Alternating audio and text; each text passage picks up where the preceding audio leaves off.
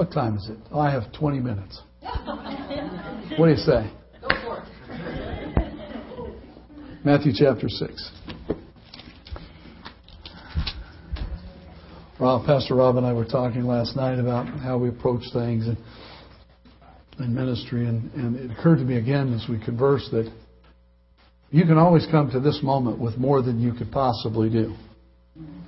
Preaching, teaching, and I think it's the challenge of anybody that works in this kind of a scenario that you just always have more than you can get in. Unless you're in China and you're going to go all day, you might be able to get it all in. In China, they're in no hurry to go home. And it's not an accusation. It's just kind of when they can get, clandestine meeting in a cave, they're going to be there, get done with business, and then they'll go home because they might not get back for some time. But it is important to get the most important things in first, because all the rest of it can follow, right? This is the most important part right here. Matthew chapter 6. This morning, I'm going to start at verse 24. No one can serve two masters, for either he will hate the one and love the other, or else he will be loyal to the one and despise the other. You cannot serve God and mammon. Some versions say riches. Some say money. Some would broaden the definition of this word in the original to mean for us the world order. The structure and schematic and design of the fallen earth and the priorities that it gives us, hands to us on a daily basis. You can't serve the world structure. You can't serve the world order and God at the same time. It can be interpreted in lots of different ways. You and I are challenged on a regular daily basis, I think, to decide almost constantly in a regular pattern who's going to be God today. Who am I going to serve?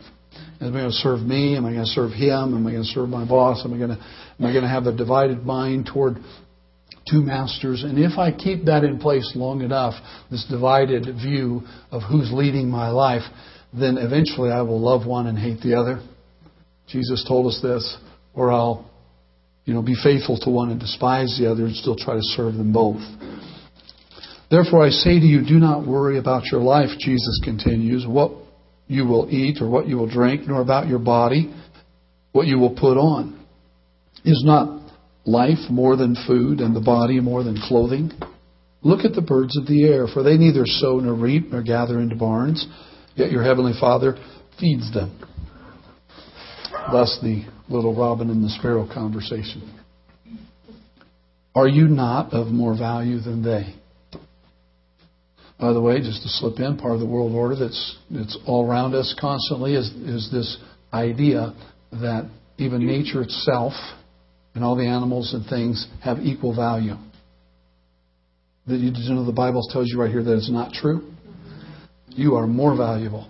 God made you in His image. He didn't make doggies and kitties and canaries and things in His image. They all can bring glory to Him, and the mountains shout forth His praise. The trees, the Bible says, wave their hands and give glory. They do what they were created to do in bringing honor and reflective glory to God. But you and I have been given a choice, created in His image, to reflect purposefully and consciously. And where's Rob Carville? Rob, where's you? Cognitively, brother. Stuck with me. Thoughtfully to worship and praise and respond to our Creator. We are the creation, but we are made in His image. Not everything's created equal. Okay?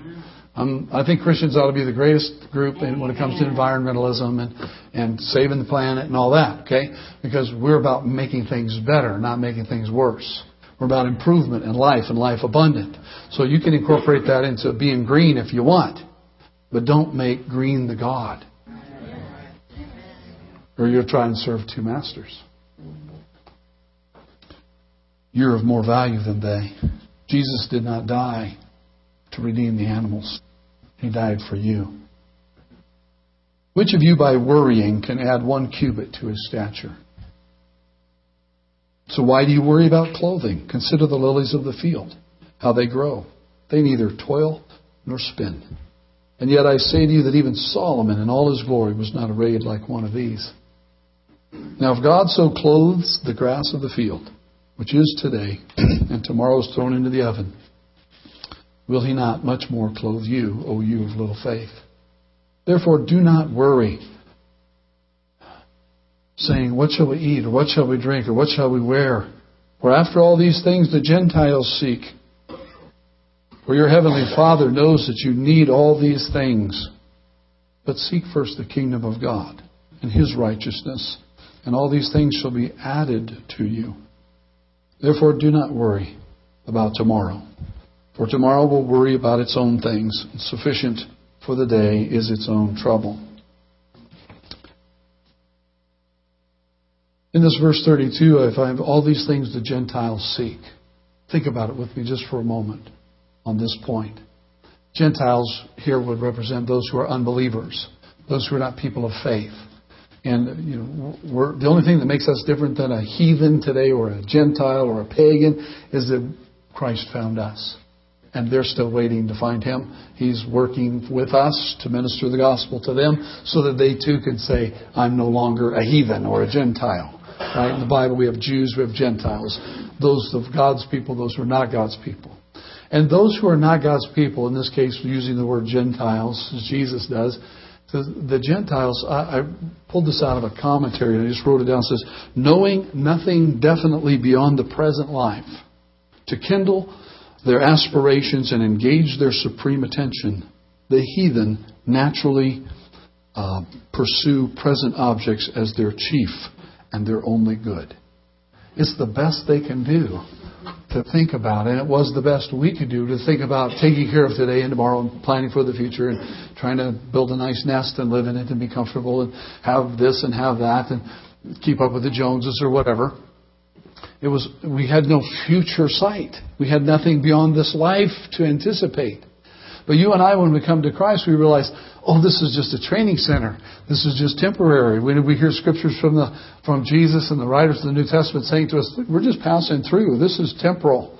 We're like campers here. Some of us have better tents than others, evidently. And some of us put a little more money into our temporal dwellings, but eventually it's not going to be here any longer, and we're moving into an eternal life with Christ. So that's our focus, and when you have that focus, you don't have to worry about all these daily mundane pieces. Because even if you don't have them or you don't get them, eternity is still a good place to be. Right? We're going somewhere. But the heathen don't know that. They don't have that thing to set them on fire about tomorrow and the next day and the next day. And it doesn't really matter as much if this doesn't work out the way I hope, because eternity is still ahead of me. Last week we talked from Philippians chapter 4. It says, don't be anxious for anything. This is Jesus' teaching here. We started in this Matthew 6 last week as well, but we didn't come to this portion. And I titled my message, it's in my computer. These are my notes. They're not very pretty, but they work for me. The other ones work better for cell leaders.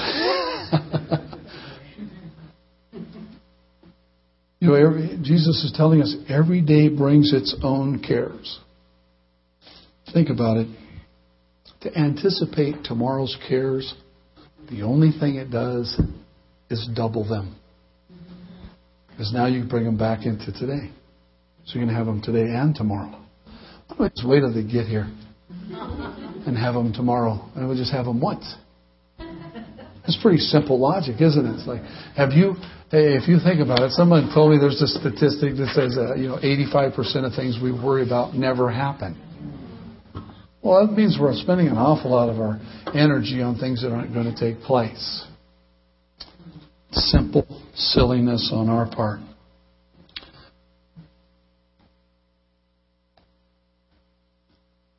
Proper worship is, I think the title of the message I wrote was Proper Worship, Prudence, and Preparation. The point for me here in Matthew 6 is that there are things to be prudent about. There are things to be prepared for. But where it should start is with proper worship. Jesus said, in all of these things that might bring anxiousness to you, and you're concerned about tomorrow and the future and what's going to happen, should bring us back to this point where He says, hey, seek first the kingdom of God. Seek first the kingdom of God and His righteousness. The rest will work on. Get the engine at the front of the train. Don't leave this with a caboose. Right? Get this thing going the right direction. Consider Him who is, looking unto Jesus, it says in Hebrews, the author and finisher of our faith. Who for the joy that was set before Him, the joy, that was joy. We were singing, be exalted this morning. I was enjoying that very much because being visual, I was seeing, I'll just throw some random scenes in my mind. I saw Jesus on the Mount of Transfiguration with the three guys. And I go, oh, He was exalted there. I saw Him on the road to Emmaus talking with the two guys after the resurrection. I go, oh, He was exalted there. And I saw Him healing the blind and raising the dead. And my mind was just flashing through the New Testament. I go, He's exalted, He's exalted, He's exalted.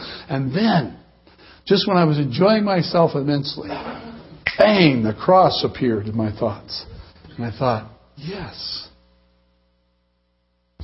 that's where He was most exalted. Jesus had said about Himself, if I be lifted up from the earth, then I'll draw all men to myself.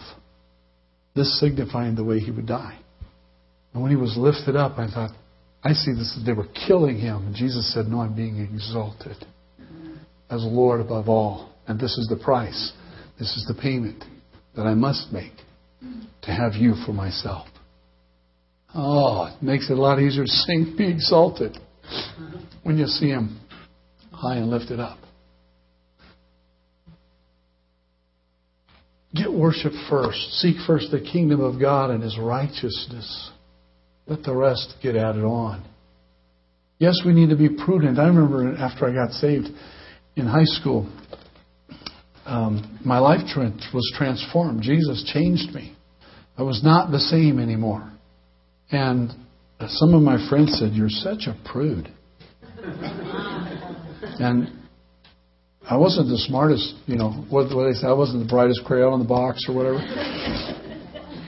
And I kind of just smiled back and thought, I know what they mean. They're being derogatory. That I can figure out. But I had learned to take on the phrase, an insult resounding from ignorance is a compliment. Thank you very much. So I knew they were insulting me, but I actually went home and got a dictionary. And I looked up prude. I thought, what is it they're calling me?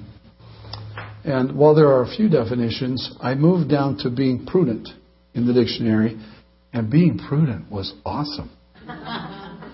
It was somebody who was filled with wisdom and anticipated what was coming and was prepared for tomorrow. It was somebody that used wisdom to the fullest extent to make sure things worked out right. It was somebody who had a future look and anticipated and prepared even in the natural resources for what was going to be necessary in the future. I thought, wow, these guys have done me a service. They've called me a prude. And while I may not be the prude they're thinking of, the Bible says that we should be prudent. Turn, if you will, to find it here. Make sure I didn't tear it up and throw it away somewhere. Proverbs 16:21. I have a number of these, but I don't want to get them all. I just want to get these few, maybe three. Proverbs 16, verse 21. The Bible will help you. The Bible is a great dictionary. It's a great encyclopedia. It's a learning center for life.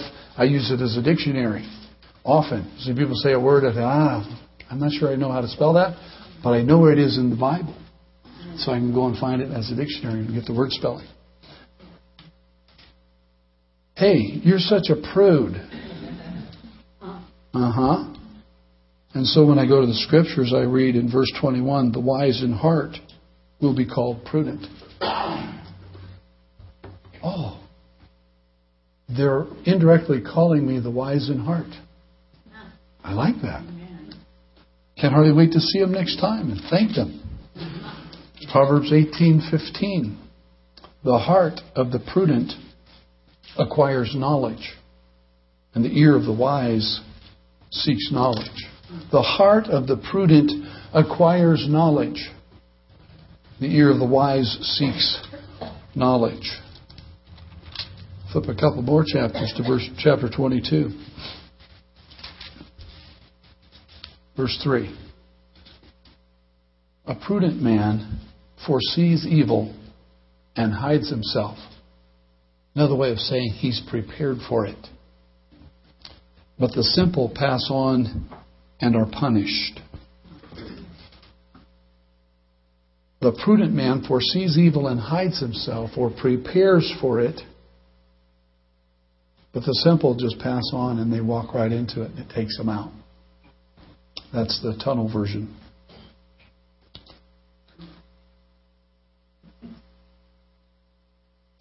I want to be this prudent person the Bible talks about.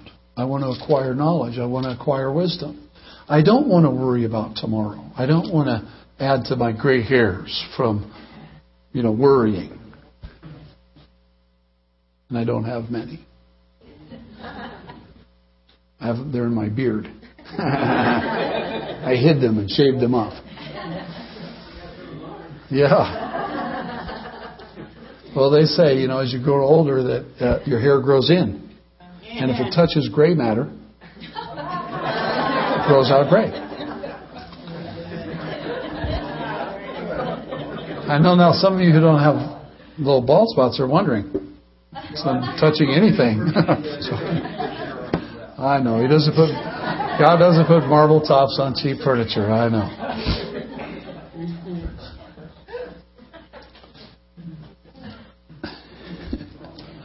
So the prudent man, prudent woman, acquires knowledge, acquires wisdom. What does Proverbs chapter 3 say about getting wisdom? Verse 13, chapter 3, Proverbs says, happy is the man who finds wisdom and the man who gains understanding. Where does it come from? It comes from the Lord. Wisdom comes from the Lord. Wisdom comes out of the mouth of God. Comes through His Word to us. Comes through when the body gathers and the gifts operate and you have the Holy Spirit in the midst of us where 2 or 3 gather in His name and He's in the midst. All kinds of wisdom takes place there. Not just fellowship and koinonia and hanging out together and enjoying each other's company. We can actually pray, see miracles. We can have Him, 1 and 1 makes 3 when Jesus is in the room. Right? And so I might have an answer or solution for a problem and you might have one, but when we get together and begin to discuss, this is the word synergy, that we come up with more than the results, more than the sum of those things offered. 1 + 1 should be 2, but no, it's not. When the Holy Spirit enters the process, we have 1 + 1 makes 3 or 4 or 5, and He begins to reveal things that become answers to life. It isn't to worry, it's to seek Him first. And when we seek Him first and He comes into our midst together, then we gain His wisdom. It comes from His mouth. God dispenses it. This is a huge chapter on wisdom. It says, her proceeds are better than the profits of silver, her gain than fine gold. She is more precious than rubies, and all things that you may desire cannot compare with her. We're talking about wisdom. The prudent gets wisdom. Length of days is in her right hand. Last week we said, you want to have a long life and live at peace. Right? How are we going to do that? Not by being anxious. Not by worrying. We're going to follow the commands of God. So we're going to go to Him now. We're going to get this wisdom. He says her ways are ways of pleasure, pleasantness. All her paths are peace. Here we are again. She is a tree of life to those who take hold of her, and happy are all those who retain her. The Lord, by wisdom, founded the earth. By understanding, He established the heavens. By His knowledge, the depths were broken up, and clouds dropped down the dew. My son, let them not depart from your eyes. Keep sound wisdom and discretion, so they will be life to your soul and grace to your neck. Then you will walk safely in your way, and your foot will not stumble. When you lie down, you won't be afraid. Yes, you'll lie down, and your sleep will be sweet. Some of you need a little less anxious nights. That's right. Come on, am I right? Some of us toss and turn and flip and flop and worry about tomorrow a lot. Yeah, that rhymed. I just noticed. How does that go? I'm a poet and I didn't think so?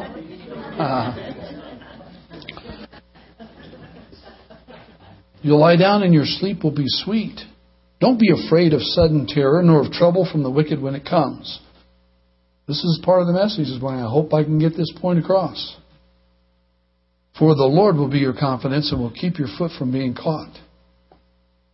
There are announcements around us regularly of the troubles that are coming. We were talking, and we're having a cell leader meeting after church. A lot of the apprentice cell leaders and other leaders, potential leaders, are joining us. And we're talking about the church and what happens when trouble really comes. When they decide to, revoke this and tax that and close this and imprison the leaders of the church in America. He says, that'll never happen. Well, the prudent looks ahead and prepares. The prudent asks God for wisdom, but he doesn't make that his focus. He keeps God his focus. She keeps God her focus. She begins to say, these things may come, but he's still in control. I'm not out of his hands, no matter what happens. I'm still going to lay down and sleep at night, even if it's in a prison cell.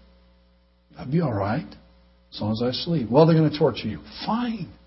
Send me ahead to eternity as quickly as possible. I have a destination. I'm not trying to live it out in peace here necessarily, just to have my own way and have all my own stuff. But if trouble comes, if my focus is on the King and my worship and my pursuit is his kingdom and his righteousness, then I believe along the way he's going to give us wisdom of how to be prepared.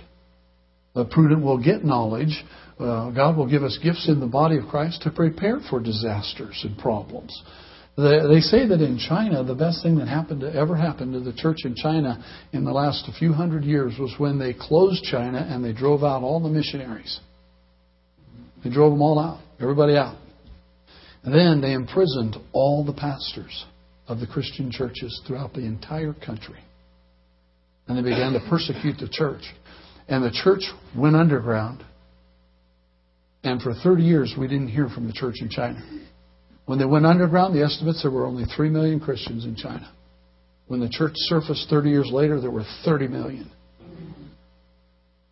I said, maybe they ought to come to the United States and imprison all the pastors. Shut down the churches. But see, in cells, we're ready for that problem as well. God's already given us prudence and wisdom and foresight.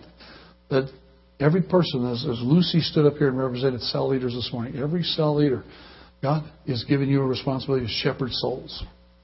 And if they come and crush the center meeting place or revoke leadership privileges for pastors or leaders, it shouldn't hurt us at all. In fact, it should probably improve our ability to scatter and serve Him in the cell structure.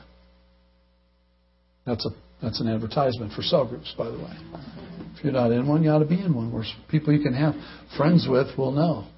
Remember the little fish, the little ichthus thing in the early church? The little fish, the bumper sticker. We have a bumper sticker. We have it on Bible cases and stuff. The concept was when you were in the streets and the church was being persecuted, if you were a believer, you would just sort of reach down with your stick or your cane or your staff or whatever and draw this arc.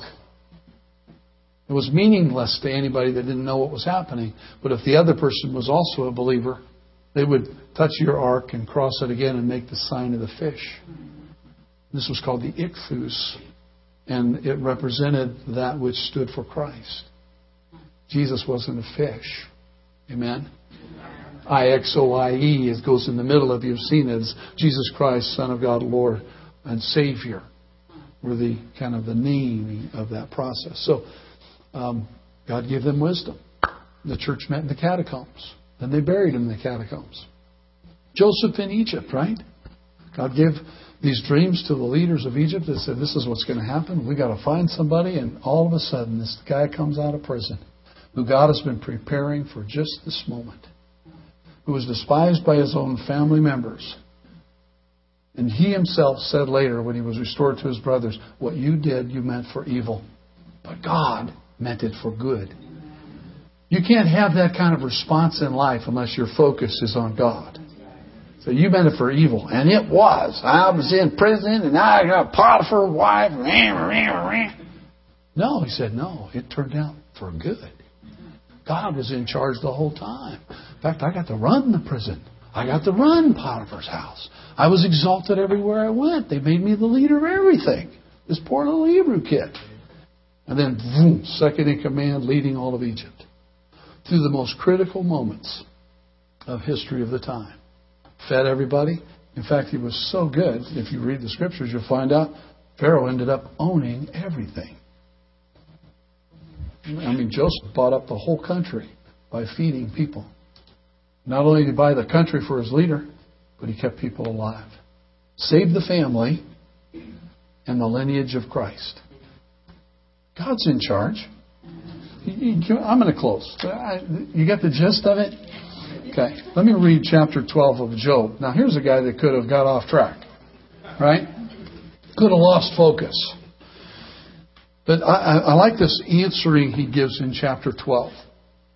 And I think it'll help sum it up for me. I don't know how clear this has been today, but I feel like I'm just sort of scratching in the moment, saying that Job chapter 12, that troubled times are still ahead of us. Paul said in Timothy, perilous times will come. And he gives a list of how things are going to look. Probably in every generation that existed since then has read that chapter and said, phew, we're living in it. Right? And we're living in it too. That's the power of the Scripture.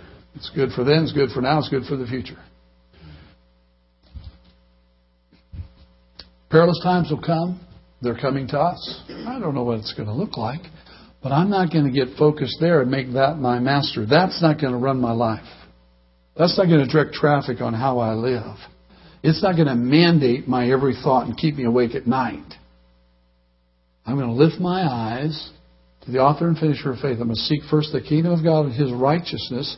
The rest of it can get added on. But in the moment, call me a prude if you want to.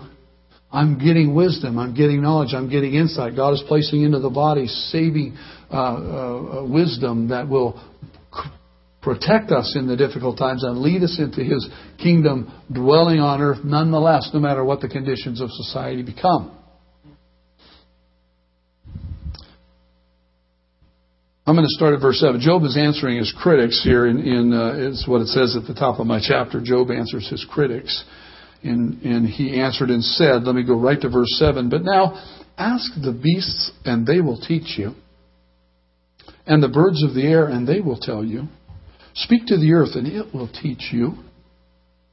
And the fish of the sea will explain to you. Who among all these does not know that the hand of the Lord has done this? In whose hand is the life of every living thing, and the breath of all mankind. Does not the ear test the words, and the mouth taste its food? Wisdom is with aged men, and with length of days comes understanding. With Him, capital H, that's God. With Him are wisdom and strength. He has counsel and understanding. If He breaks a thing down, it cannot be rebuilt. If He imprisons a man, there can be no release. If He withholds the waters, they dry up. If He sends them out, they overwhelm the earth. With Him are strength and, prudence. The deceived and the deceiver are His. What? God's in charge of the deceivers too? He leads counselors away plundered and makes fools of the judges. He loosens the bonds of kings and binds their waist with a belt. He leads princes away plundered and overthrows the mighty. He deprives the trusted ones of speech and takes away the discernment of the elders. He pours contempt on princes and disarms the mighty. He uncovers deep things out of darkness and brings the shadow of death to light. He makes nations great and destroys them. He enlarges nations and guides them. He takes away the understanding of the chiefs of the people of the earth and makes them wander in a pathless wilderness. They grope in the dark without light, and He makes them stagger like a drunken man. I'll just stop there. We could continue into this conversation in chapter 13, because it's not really a natural break there. It is for us in our Bible. But what do I hear Job say? God's in charge. If He wants to put a guy in jail, He's not getting out. If He wants to release a man like Joseph, you can't keep him in. If He wants to provide for you, He's going to do it, and nobody's going to stop Him. If He wants to take a nation and make them fools, He'll raise them up and make them fools, and then He'll destroy them. He uses everything to His own glory and His own advantage. This is the God I'm seeking first. Therefore, I have no anxieties. I don't have to worry about tomorrow. Let those worries stay in tomorrow. I will be prudent. I will plan for the future. I will see trouble coming, and I will hide myself because He'll show me how to do it. He'll show us as a body of Christians how to do it. But I don't have to live serving two masters, fear and God. I'm just going to serve God and let Him take care of the fear. Is that okay? Now, I'm not talking specifically to any one plunderous kind of issue that may be arising. I just think that they're around us all the time, that it's being brought up. And here's the answer over here, and here's the answer over there. Here's the answer. Say, listen, the Bible has the answer. Amen? Let's keep my eyes focused, keep my seeking on Him first. Let the rest get added on. If it doesn't get added on, that's okay. I've got a bright eternity. I won't need it. Here's a simple illustration in closing. Remember in the book of Acts when it said they got together and the church was growing like crazy and people were being added to the church all the time and they had all things in common. People were selling their properties and bringing the money and laying it at the apostles' feet, and they were taking care of the needs of the body. Remember that? What happened within the next generation? Jerusalem was leveled, right? Destroyed, burned to the ground. Temple and all. What do you think happened to property values? Where was the prudence in selling things and giving it away? Sustained the body, sustained the believers, maintained the church. Everybody was getting fed and cared for and taken care of. And nobody knew Jerusalem was going to be leveled. But God was leading His church and keeping them fit for this moment when it would come. And then as they were leaving town, burned to the ground, Eusebius or whoever was there, Philitacius or whatever his name was, looked back and said, I sold at the peak. Now look at the good it's done. Look at all the people it's saved. Look at all the mouths it's fed, the families that are safe. As we meander out of this destroyed city. Why? Because He was so smart? No, because God leads those who seek Him first. And He takes care of us. And we can count on Him. I'm not counting on, I can't say that. Maybe you could say you're not counting on your boss. I'm counting on my boss. I used to have one of those bumper stickers that says, I love my job, I love my boss. You ever see that one? Yeah. Most people don't say that. But I do. I love my job and I love my boss. Father, this morning we are counting on You to help us solidify our hearts, our thinking. Lord, may the world call us prudes in the most beautiful sense of the word. May we be prudent, filled with Your wisdom, with Your knowledge, with Your solutions. May we find supernatural leading of the Holy Spirit to do things that may seem uncommon or out of the norm. And yet it is the blessing that You bring to Your kingdom. Help us to focus on Jesus, the author and finisher of our faith, so that we are not disturbed and we're not thrown aside like those who have no future and have no hope. But we would put our eyes on Jesus and seek first Your kingdom, Father, and Your righteousness. May it come in the midst of us regularly, daily, constantly. Let us live from the life that flows from the throne and not be thrown aside and let other things become our gods in this world.